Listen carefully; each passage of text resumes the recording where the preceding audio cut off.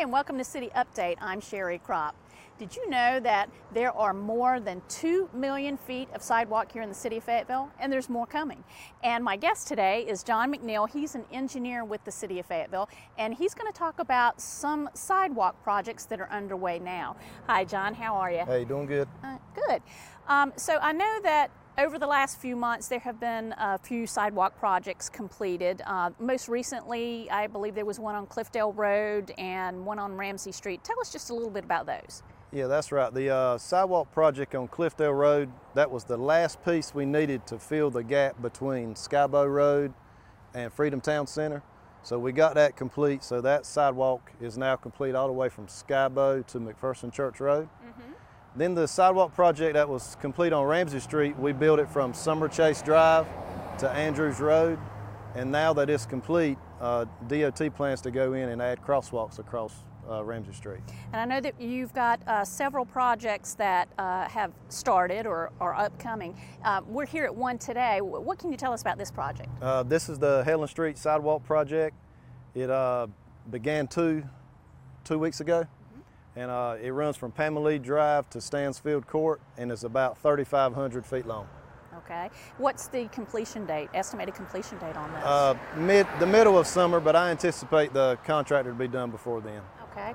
And I also understand you've got a couple other projects coming up on Rose Hill Road, and what other projects have you got? Yes, the one on Rose Hill Road runs from Hickory Hill all the way to Stewart Avenue, and it's 6,600 feet long. We also have a sidewalk project coming on Riley Road. We anticipate it to start next month, and it runs from Willowbrook Drive to Cessna Drive, and it's about 3,800 feet long. It sounds like you guys are very busy, very busy. How do you determine where a sidewalk is needed? We use the City of Fayetteville's pedestrian plan that was completed in 2018.